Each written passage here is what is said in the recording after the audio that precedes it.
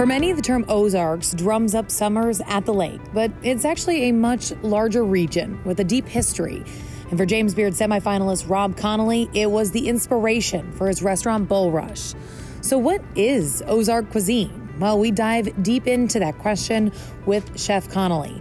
It's a question he continues to still research and execute in his kitchen each night. Because Rob doesn't do anything halfway, it took a bit longer than expected to open his restaurant in Midtown after he moved back to his hometown of St. Louis from New Mexico.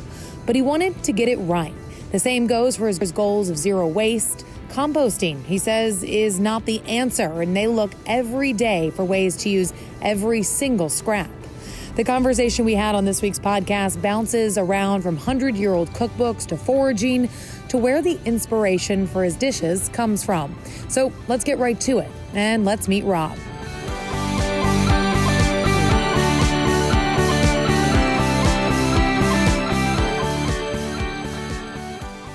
Well, thanks for joining us. Yeah, thanks for having me. Of course. We're sitting here in the restaurant. You guys are just coming off of a little break. Talk to me about, as a chef, why sometimes it's needed to sort of step back and give yourself and your staff a little break. I think that regardless of the type of restaurant, you need a break just for the physical and mental health of the staff. For a restaurant like this and any of the other fine dining restaurants or what I would consider non-production-based restaurants, meaning you're doing more artistry possibly, you need it for the creativity.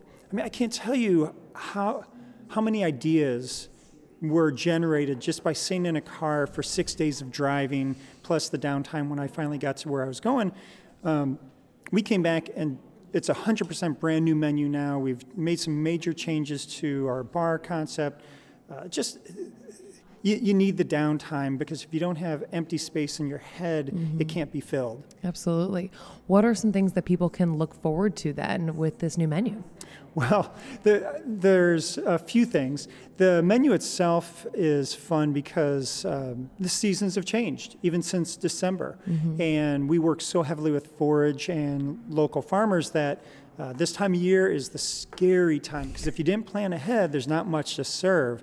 And so we're looking at things that would have been preserved, some of the root vegetables that are still available, but we're really focused now on using the techniques that my staff and I have been playing with for the past 9 months, which is curing meats, misos, koji. Koji is a term not everyone knows, but we're super heavy into that. We're hoping to be the leader, certainly in the city, if not the Midwest, on the use of koji. And tell people what that is. Well, it's a fungus, and not like the fungus between your toes. It's a fungus that has been used for a long time in Japan.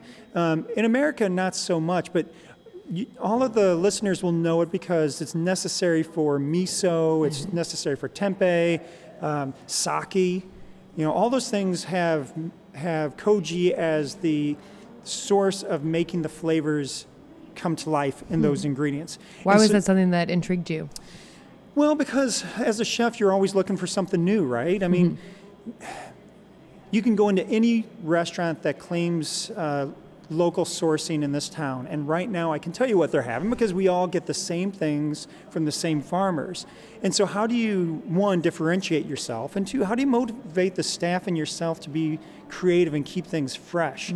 You're going to get, I don't know, this time of year, butternut squash is still going, sweet potatoes, rutabagas, turnips, all those root vegetables. Well, we're all doing the same purees, the same roasts, the same frieds, but what if it's koji inoculated and it creates a whole new flavor, a whole new texture? That's a lot more interesting. And so the thing is, you can't say, I'm going to do koji and have it for tomorrow night's service. It's something that takes time. You have to plan ahead. And so we've been doing it since before we opened even. And one of our favorite ingredients that we made back in April when we opened was our acorn miso. We have that in a number of dishes, and it's because it's delicious. Anyone who's familiar with miso knows it's kind of earthy, umami, salty. But the acorn one, wow, it's got a cool flavor. And my favorite use right now is it's going into a dark chocolate ganache filling for my macaron, my macaron cookie. Amazing. So it's a dark chocolate acorn macaron. It's delicious. And you talk about, there's a lot of planning that goes into your menu, and you had a ton of planning and research that went into this restaurant well before you opened. Can you kind of walk us through that process? Yeah, I geeked out more than I ever dreamed I was going to. I'm a chef. I'm here to cook food. I'm here to serve customers. I'm here to run a business. But normally when people take a regional cuisine, whether it's Appalachian or Tex-Mex or whatever, almost always, if you look, they will have gone to their grandmother's recipes for inspiration. Well, that's interesting. But ultimately, I'm trying to answer, what is Ozark cuisine? And if I go to people's grandmas, and my grandmas are both passed, but what is Ozark cuisine? They're going to say casseroles and Jell-O salads and, maybe fried bologna sliders, and that just doesn't ring as Ozark to me. That rings as Midwest. And so I said, well, let's look a little older then. And so I started finding church cookbooks from the 20s, 30s, 40s, 50s, and there I would see the same thing. Turns out there's a couple here in Missouri that wrote a book on the history of Missouri cookbooks. Oh, These that's are one fun. of these things I discovered in the research. And in there were two companies that produced those church cookbooks. And they said, well, you give us your recipes, we'll add them to ours, we'll print it, sell it to you, you sell it as a fundraiser, all the way back into the 20s. Wow. What that just told me is there's recipes in those books that aren't authentic to the area because they're doing this all over the country. Right. So that sent me down to Springfield to the public library. They have a historic cookbook collection. That got me cookbooks to just at the very beginning of the 20th century. That wasn't very interesting because I'm seeing squirrel casserole and possum fritters, and through the research I learned, that's really marketed to the tourists because that all goes to Harold Bell's book, The Shepherd of the Hills, which is what launched Branson as a nationally known location. Interesting, but it's not answering the question, what is Ozark cuisine? And no one can answer this. And so they send me down to Fayetteville, to the University of Arkansas. They have a rare book collection. They have an Ozark section of the rare book collection. The meat and potatoes of that is this whole back to the land movement. So I don't know if you were ready for this whole academic discussion. I'm ready for it. Did you want me to I could just talk about hamburgers if you want. No. But what we do here at Bulrush is there's so much depth to it right now, and it keeps going. So I get to University of Arkansas, and this back to the land movement are the hippies from the late 60s, early 70s who are protesting the Vietnam War, and they're protesting by getting away from society. Okay. Not protesting with a placard or, walking up and down streets, but they're getting away and hiding in the woods. Not hiding. Taking a step back. They're stepping back from society, which has really alienated them. So in there, they're talking to the old timers and saying, how did you survive here in the Ozarks, which is pretty undeveloped still, even in 1970. And they're getting this wisdom of the ancients, or this knowledge that you can't just pick up. So you got to do the math here. Those folks are 70, 80, 90 years old in 1970. Okay. That means they were born 1900, 1890, 1880, and they remember their parents and probably their grandparents and maybe a generation before. So that puts us 1860, 1850. Now we've got some really old knowledge that's been transferred second hand versus third or fourth or fifth hand. So that was all interesting. But then they sent me to Little Rock, to the university, or to the Little Rock Public Library System, Central Library, and there's a center called the Butler Center, and that is the Ozark Collection. Ozarks are 1/3 Missouri, 2/3 Arkansas. Some people might not realize that when they think Ozark, so many people are just simply going to think our Ozark, the lakes. Lake of the Ozarks. Well, it also has a little tidbit of Oklahoma and Kansas. So there's even more to it than that, but those are small parts.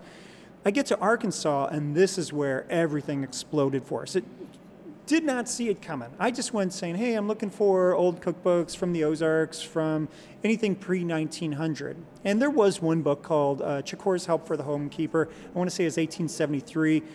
Not the most useful book, but it is really interesting because it is known as the oldest Ozark cookbook to exist. Wow. Very few copies are out there. But then they started showing me the manuscripts. By manuscripts, I mean handwritten letters, family journals. The oldest we've laid our hands on so far is 1820. A bunch of them from the 1830s, 1840s, and on. And in there, they're not writing recipes. Dear future chefs who want to get this information, here's how we survived in the recipes. They didn't have recipes back then. We saw almost no recipes until after 1843. Why? Baking powder is introduced. Before 1843, how do you cook the meat?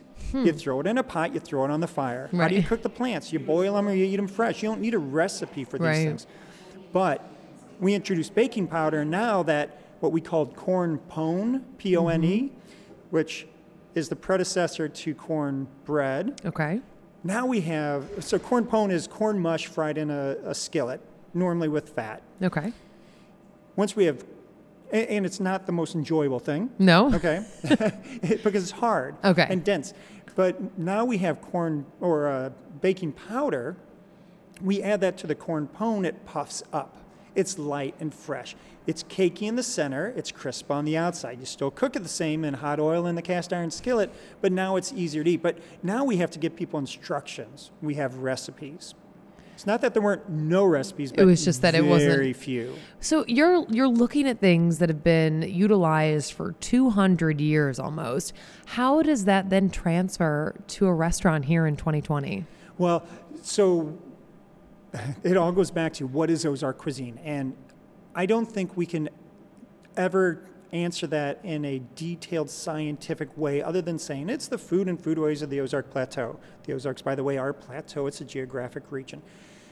To us, what's more interesting is capturing these stories, the human being, the individual, the family, the community, and retelling their story, giving their story a new voice 150 to 200 years later. And so the only way we can do that, if I served you the food from that time as it's described, you would not enjoy it. It wouldn't be as flavorful. No, our palates have changed. You know, you don't want tough, charred meat. You want delicate, juicy meat cooked sous vide. So what we do here is we have modern knowledge of cooking fashion and cooking technique. And we take these old ideas and we give them a new life using our language, which is the modern cooking technique. So one of my goals for 2020 is be even more solid in saying, here's the letter that we found from 1831 and what it says, and here's how we've translated it and the outcome. I sort of have a vision of being able to show people the document and then the recipe with a picture of the dish. It sounds like a cookbook, right? I don't know that I want to go back to doing another cookbook because I've done it once. It's a lot of work, but logically, like my brain needs to have it the sort of visual side by side. Yeah, I need to have it come together. Well, and that's kind of the really unique place, the unique position you guys have here is that you do have the ability to have people come in, sit at the bar, try some of your food, maybe before a show, but then really to fully immerse themselves in what you're offering is that tasting menu. Yeah, and we're very much focused on get everything out on social media. Most restaurants say, here's our daily special. For us, it's here's what we found at the archive today, because I want this period of history and this geography that isn't paid much attention, or worse, it's often disparaged, to get its day in the sun. Yeah, I mean, how do you hope to really change the way that people around the country view the food here in our area and not have them sort of think of it as casseroles and gelatin, as you mentioned before? Yeah, we have to do it by treating the dishes that we create and the drinks that we create with a lot of care.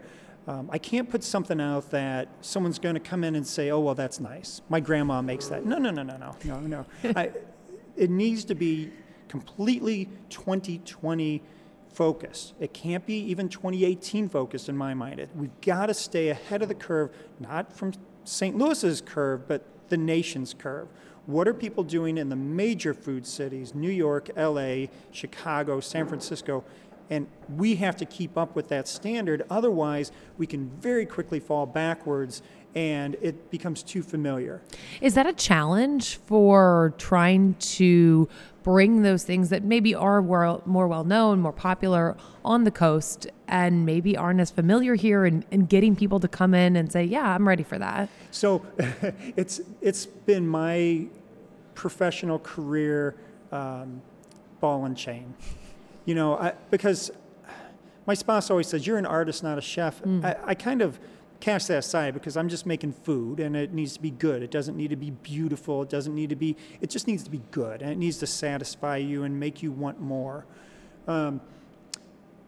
So when I create these things, though, I get bored very quickly, and I have to push hard to make sure that I stay up on what's current around the world and certainly what's in the city. And by doing that, it scares some people off. The people who want the smash burger, which I love my smash burgers, and the people who want the toasted ravioli, well, let me put it another way. I don't give you a menu till the end of the meal. Okay. And why is that? Because if you look at the menu, you'll say, well, what is that? I don't want that. And so let me give you a little anecdote. We share this all the time because it was the most amazing, beautiful thing that's happened since we've opened. This guy came in with his grandson. He was 92, 93. They said at the beginning of the meal, he was lifelong Ozark. He's born and raised there. He's never left there. He was in town visiting the grandson. And so this was early on before we opened. We didn't know if we were going to be any good or not. You think you're going to, but you never know. You never know. And this old timer from the Ozarks says that. I'm like, oh man, here we go. This is going to be pressure's on. This is the first customer who's going to say this isn't Ozark food, because it's not the way we think of it in contemporary standards. So we get through the meal, 7 or 8 courses, and he calls me over to where he's sitting, and I'm ready to take the beating. And he said, I didn't recognize a single thing you just served me. So of course my heart dropped. Right. He paused and they said, but every course reminded me of my childhood. Oh. Like, oh my God, that is exactly what we're going for. That's what you're here for. And we do that with every course. It's like, I don't want you to recognize it, because if you can make it at home, then why go out? You can go out because you're lazy, you don't have time, whatever. But I hate going to restaurants where I can make it better than they made it. Now, did you go to culinary school? Did you teach yourself? What's your background in learning how to do all this? Yeah, I'm self-taught. You're self-taught? I'm a De Smet kid. Let's just cut to the chase. I don't actually ask that question as often as I should on this podcast. Are you not from St. Louis? I am, actually. You're on the other side of the river, aren't you? No, I'm from here. I went to Ladue, so just a little bit down the road. Spent some mixers at De Smet Middle School, so yes. so I'm a De Smet kid, and I went off to Loyola New Orleans for my undergrad, got my doctorate from Purdue. The doctorate's in sports psych, has nothing to do with anything. Interesting. And then I had 18 years of nonprofit management that I did. So I used to run a variety of nonprofits. I used to do the big grants, the big federal grants, became my specialty. My last one is the one that took me to New Mexico, and there were 2 nonprofits I worked for there. The second one was running a meth treatment program. Okay. Great work, rewarding work, and it burned me out. After 18 years of writing grants, anyone who writes grants will understand what I'm saying. I was just tired of chasing grants, tired of having to move because the money dried up and you had to chase a new grant. And so my spouse and I loved where we were, and we said, well, what can we do to stay here? And so we opened a business. And they always say, do what you know and what you love. Well, what we knew and and still love is food. And so we opened a gourmet international grocery. And what made you love New Mexico? What made you say, this is where we kind of want to put down some roots right now? So you're asking me this on a day in January where it's 18 degrees outside. And I love winter. I like pretty winter more than This is the worst part of winter right now, I feel like. So it really was. I like small town. My family's all from St. Genevieve. Okay. And my dad's side's Florissant, but my mom's side is all St. Gen. And so I like that small town feel. I like where everyone knows your name and everyone knows your business. Even if you don't know what you're doing, they do. They do. And I love that feeling. And where I was in New Mexico was like that. It was a town of 8,000. And we all knew each other and looked out for each other. And because it was so remote, even though we had very different political views, I was in a ranching mining community, and here I am, this ultra-liberal, Jesuit-educated person.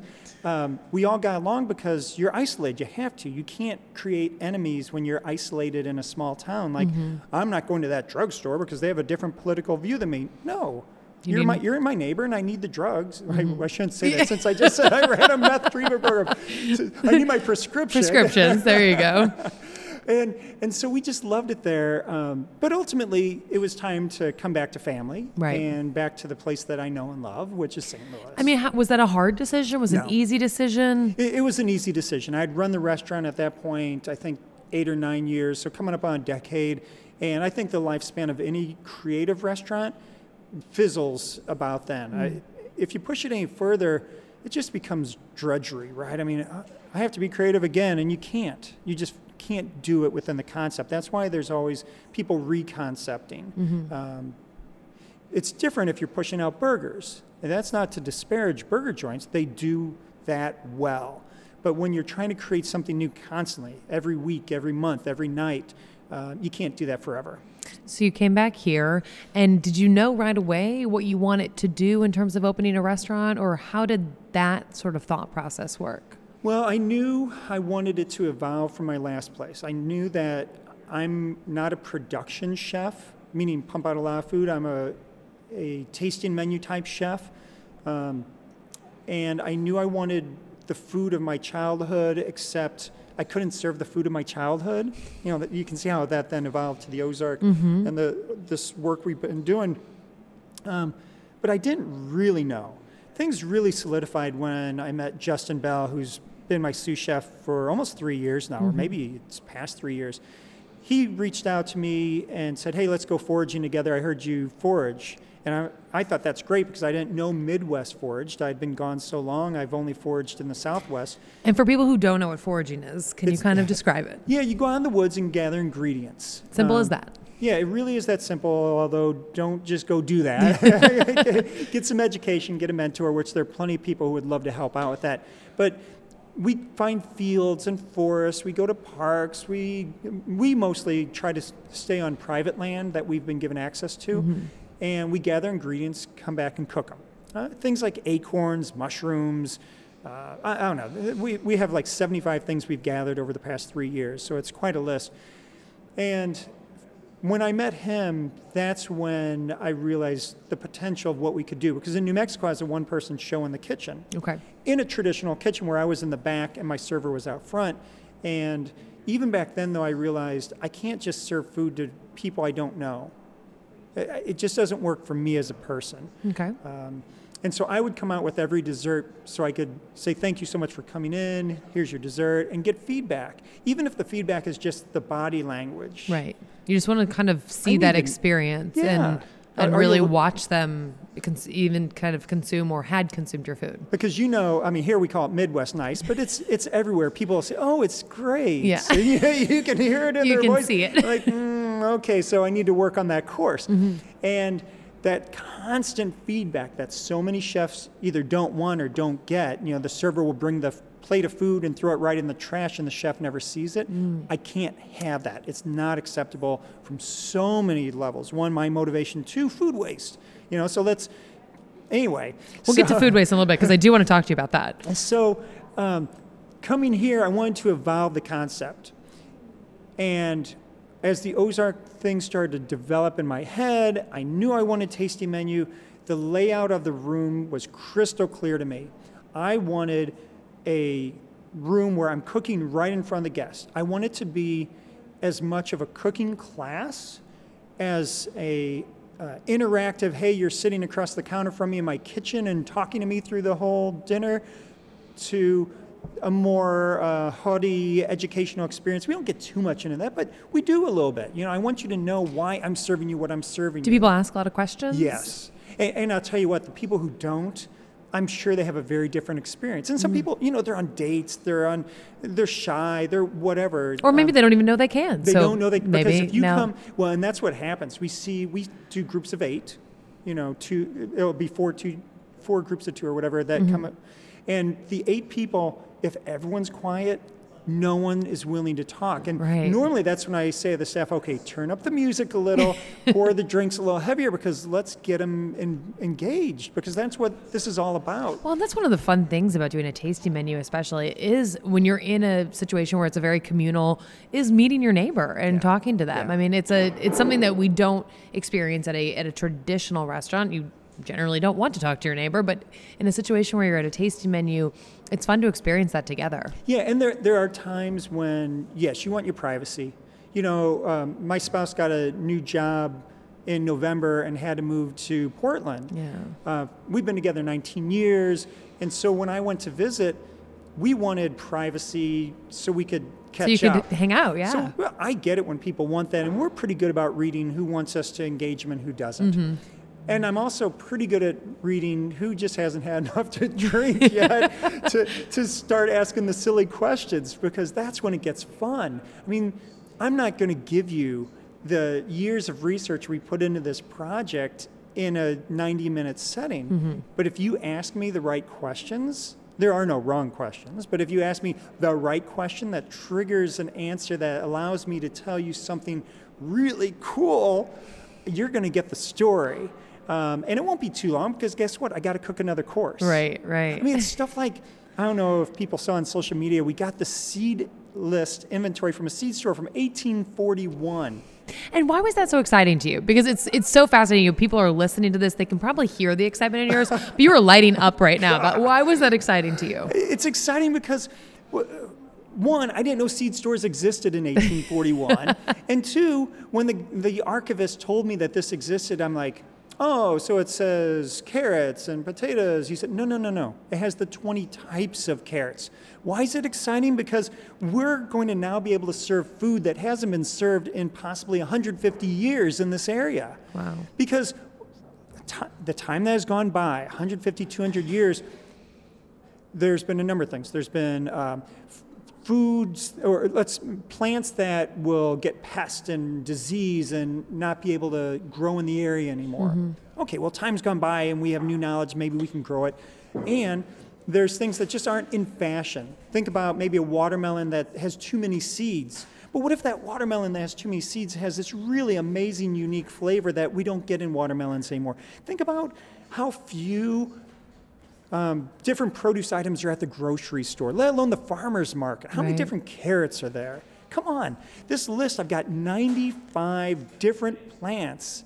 You don't have 95 different plants at the grocery store. Right. And so we're now working with the seed banks around the country to see, of the 25 of those 95 that aren't readily available, who has those in the banks. And how you can get them. And I've got them. local farmers who are already saying, you just tell us, get us the seeds, and we'll grow it for you. We're going to bring back plants that this area hasn't seen in a long time. That's biodiversity, it's flavor diversity, and you know what? No one else has done this in the country as far as I know, and that's cool. I'm not going to make you bleep me. It's cool. It's neato stuff. That's amazing. Well, and that's like, one of the cool things where you're really taking this, it's beyond a restaurant. There is a stance that you're taking in terms of bringing that back. And as we were just talking about in terms of food waste, you guys have really implemented incredible policies to really kind of meet zero waste goals. Talk about that to me. Yeah, the food waste thing, I'm going to take the jaded perspective here at the Open and just say, as a business owner, why would I want waste? That's money that's lost, mm-hmm. Either because I've spent too much on ingredients that aren't being consumed or we're not efficiently using them. The more altruistic response is, we know this is a major, major issue around the country, much more so the U.S. than any other country, because we're so wealthy, not just money, but in all resources, that we're willing to, every night at your own home, how much food goes in the trash? Too much. How much goes in that garbage disposal? And I think most listeners will say, oh, well, it may be one bite left in my carrots. I'm not talking about the carrots. We're going to eat those. I'm talking about the peelings of the carrots, the tops of the carrots, all that stuff that gets composted, thrown away. Is that potential food? Let's switch our brains and say, maybe it's not food, maybe it's ingredient, maybe it's flavor. I mean, this goes back to that word I used before, koji. We do a lot with koji because it it can break down plants in ways that otherwise you can't control. And so these things like miso that we talk about, we have that acorn miso. Well, we also have a sweet potato. It's actually, technically, it's an amino acid for any of the academic people out there, but we call it a sweet potato miso. It's all the peelings and scraps of sweet potatoes that were left over from some projects we were doing. I wanted a cocktail that had at its core a roasted sweet potato juice. Okay, so I roast the sweet potato, I boil it in some water very gently to extract that flavor. We ran that water through a centrifuge to clear it, and then I send it to the bar to make a drink. Okay, cool. And the drink was delicious. I don't even remember what it was anymore. I still have those sweet potatoes, right? And I still have the peels. So I do a second boiling. Now this time, after I do the second boiling, I boil it down so the natural sugars that are still in there become a syrup or a molasses. Okay, that's nice. We send that to the bar. We still have those potatoes. And so we take those potatoes and the peels and we grind them up. We put a bunch of salt on them and use that salt to start breaking them down. And that's the process that ultimately leads to a miso. That miso is now 9 months old. We use that in all sorts of different dishes as a flavoring. It's like adding a bouillon cube because it's so concentrated. But the salt has preserved it, but also broken it down. We do that with a ton of things. The only things that we've struggled with so far are corn husks. Okay. And people are like, oh, you can do tamales. We did all that stuff. there's still a lot of corn husks and the corn threads. There's just so much. We struggled with those. That's when our food waste was going from 5 gallons a week, which ask any chef. They do a 50-gallon tub a day probably. Wow. 5 gallons a week to 15 gallons a week. Was with the corn husks. Now we've come back down to the 5, 7, 10 range. The other one that has been really tricky is pumpkin peel. That one's tough. We're still researching how to use that. But when I talk about that waste, that still is going to a compost. Right. To us, compost is failure. Why is that? Because we haven't worked hard enough yet to figure out how to use it, to make it consumable. And consuming, sometimes it's not a food, again, it's an ingredient, sometimes it's a flavor, sometimes it's a texture, sometimes it's a smell. There are things like, this is where I get to the point of obsession, and I even laugh at myself. So I go and forage persimmons. Okay. The way I forage persimmons is I wait till after the first frost at least, and then I have an extendable pole, like one of those paint roller poles, and I buy the hook for the paint roller, and I use that to shake the branches of the persimmon tree gently because I don't want to harm the tree. I am that flaky sometimes. Anyway, I have tarps on the ground. All the persimmons drop. Well, sometimes twigs and branches drop with it. I try not to, but it happens. This is how obsessive I'm ridiculous. I know I'm ridiculous. You can laugh at me. So I take those twigs. You care, though. And I do care. I mean, it's everything has value, not just financial, but ethical, philosophic value. So anyway, I get all these twigs and branches, I bring them back, I dehydrate them, and we use those to smoke things. So for quite a while I was doing persimmon smoke, blah, blah, blah, yeah. So it's just another way that you really are thinking consciously about every single piece of what comes in and goes out of the restaurant. Yes, and so my job as the chef, because the staff, they have work to get done, and they're very aware of this.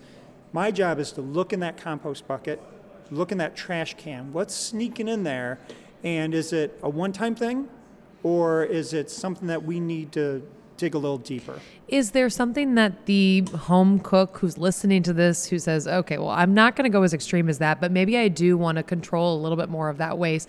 Are there things that are simple that they could do with those carrot peels, those carrot tops, that they can incorporate into their kitchen? Yeah, absolutely. I mean, so first I'm going to plug a book that I have no connection to, but it's called Waste Not, and it's by the James Beard Foundation. And that book was the first one I know of that took a serious look at contemporary food using food waste. And it's written for the home cook. It's not intended for the chef. And there's some really cool recipes in there, and they're all very doable. One of the ones that I saw in there that I didn't know about, because I do local food, so I don't have banana peels.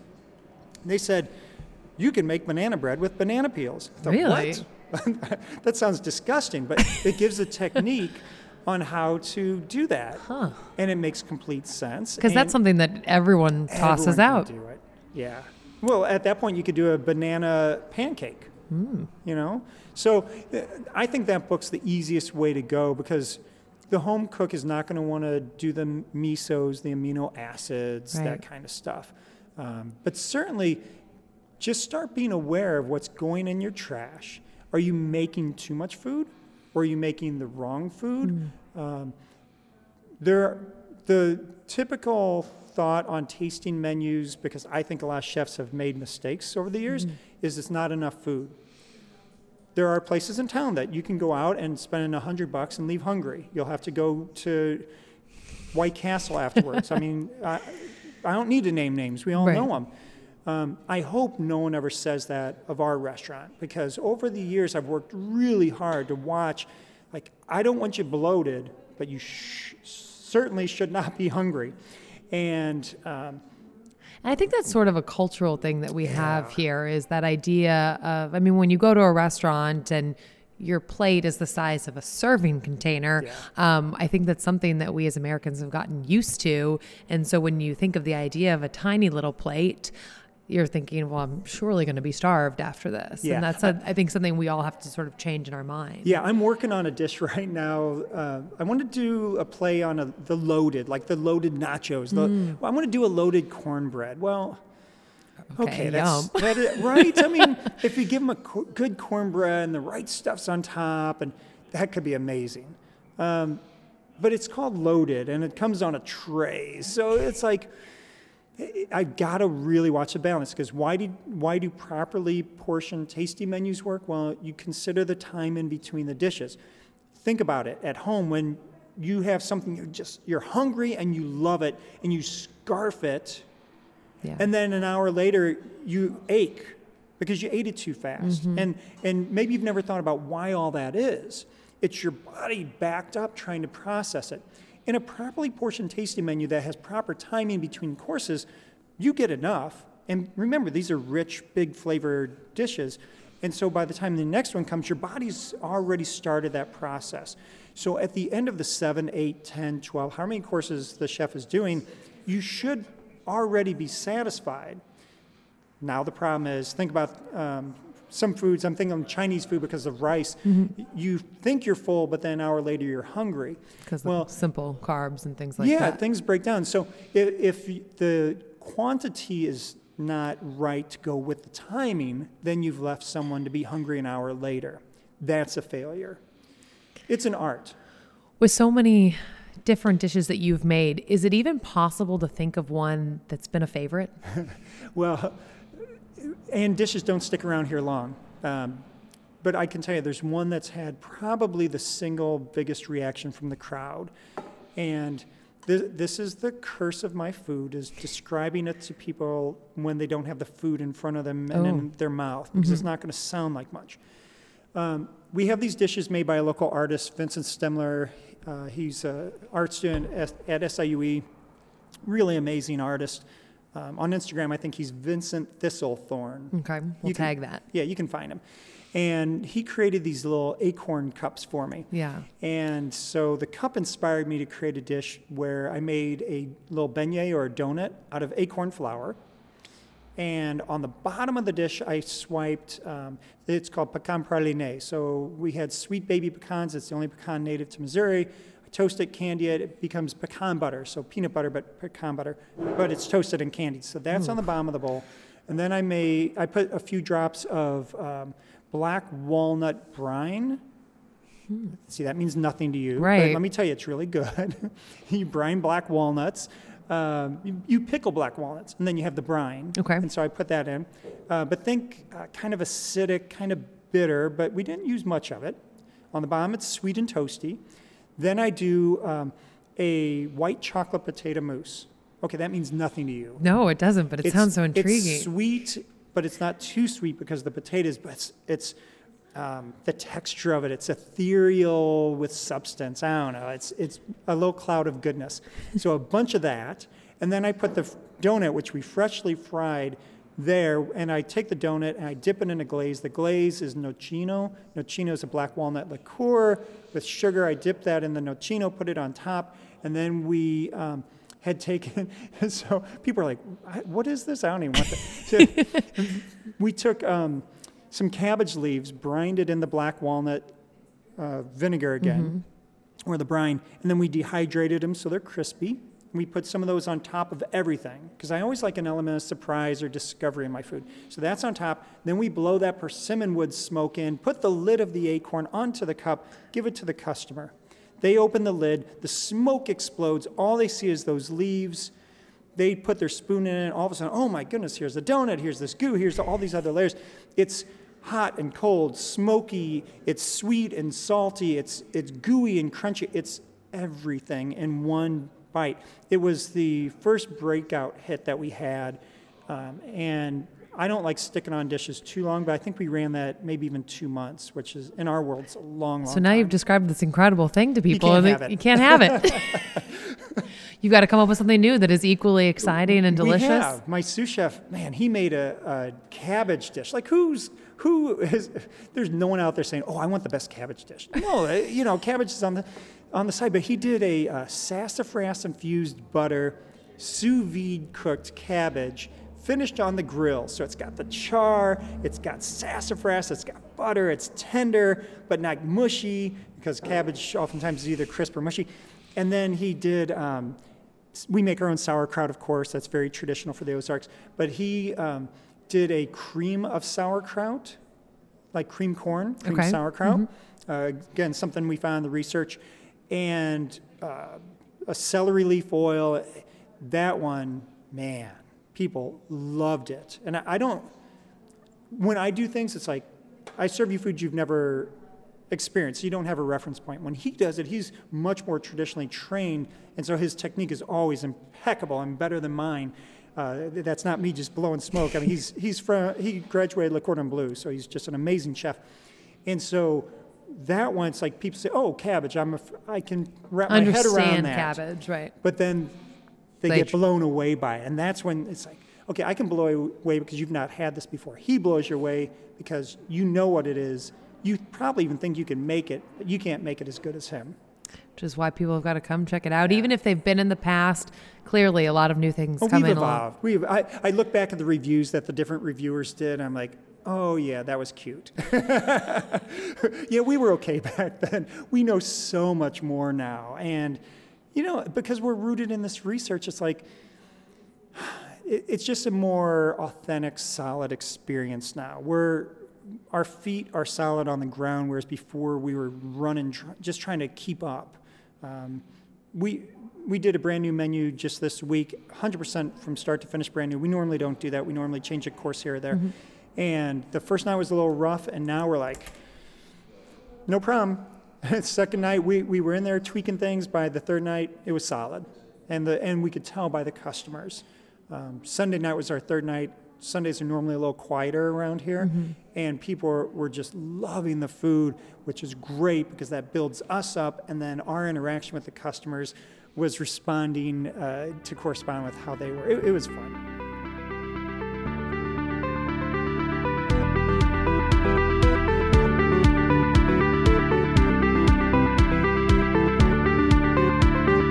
Bull Rush is located in Midtown in the Grand Center Arts District. Next door is the High Low, a literary cafe from the Kranzberg Arts Foundation, serving up Blueprint coffee and To Die For biscuits from Rob Connolly. We hope you connect with us for behind the scenes from the podcast, as well as the latest in restaurant news around St. Louis. You can find us on Instagram and on Facebook at Meet St. Louis Podcasts. This episode was produced and edited by JJ Bailey.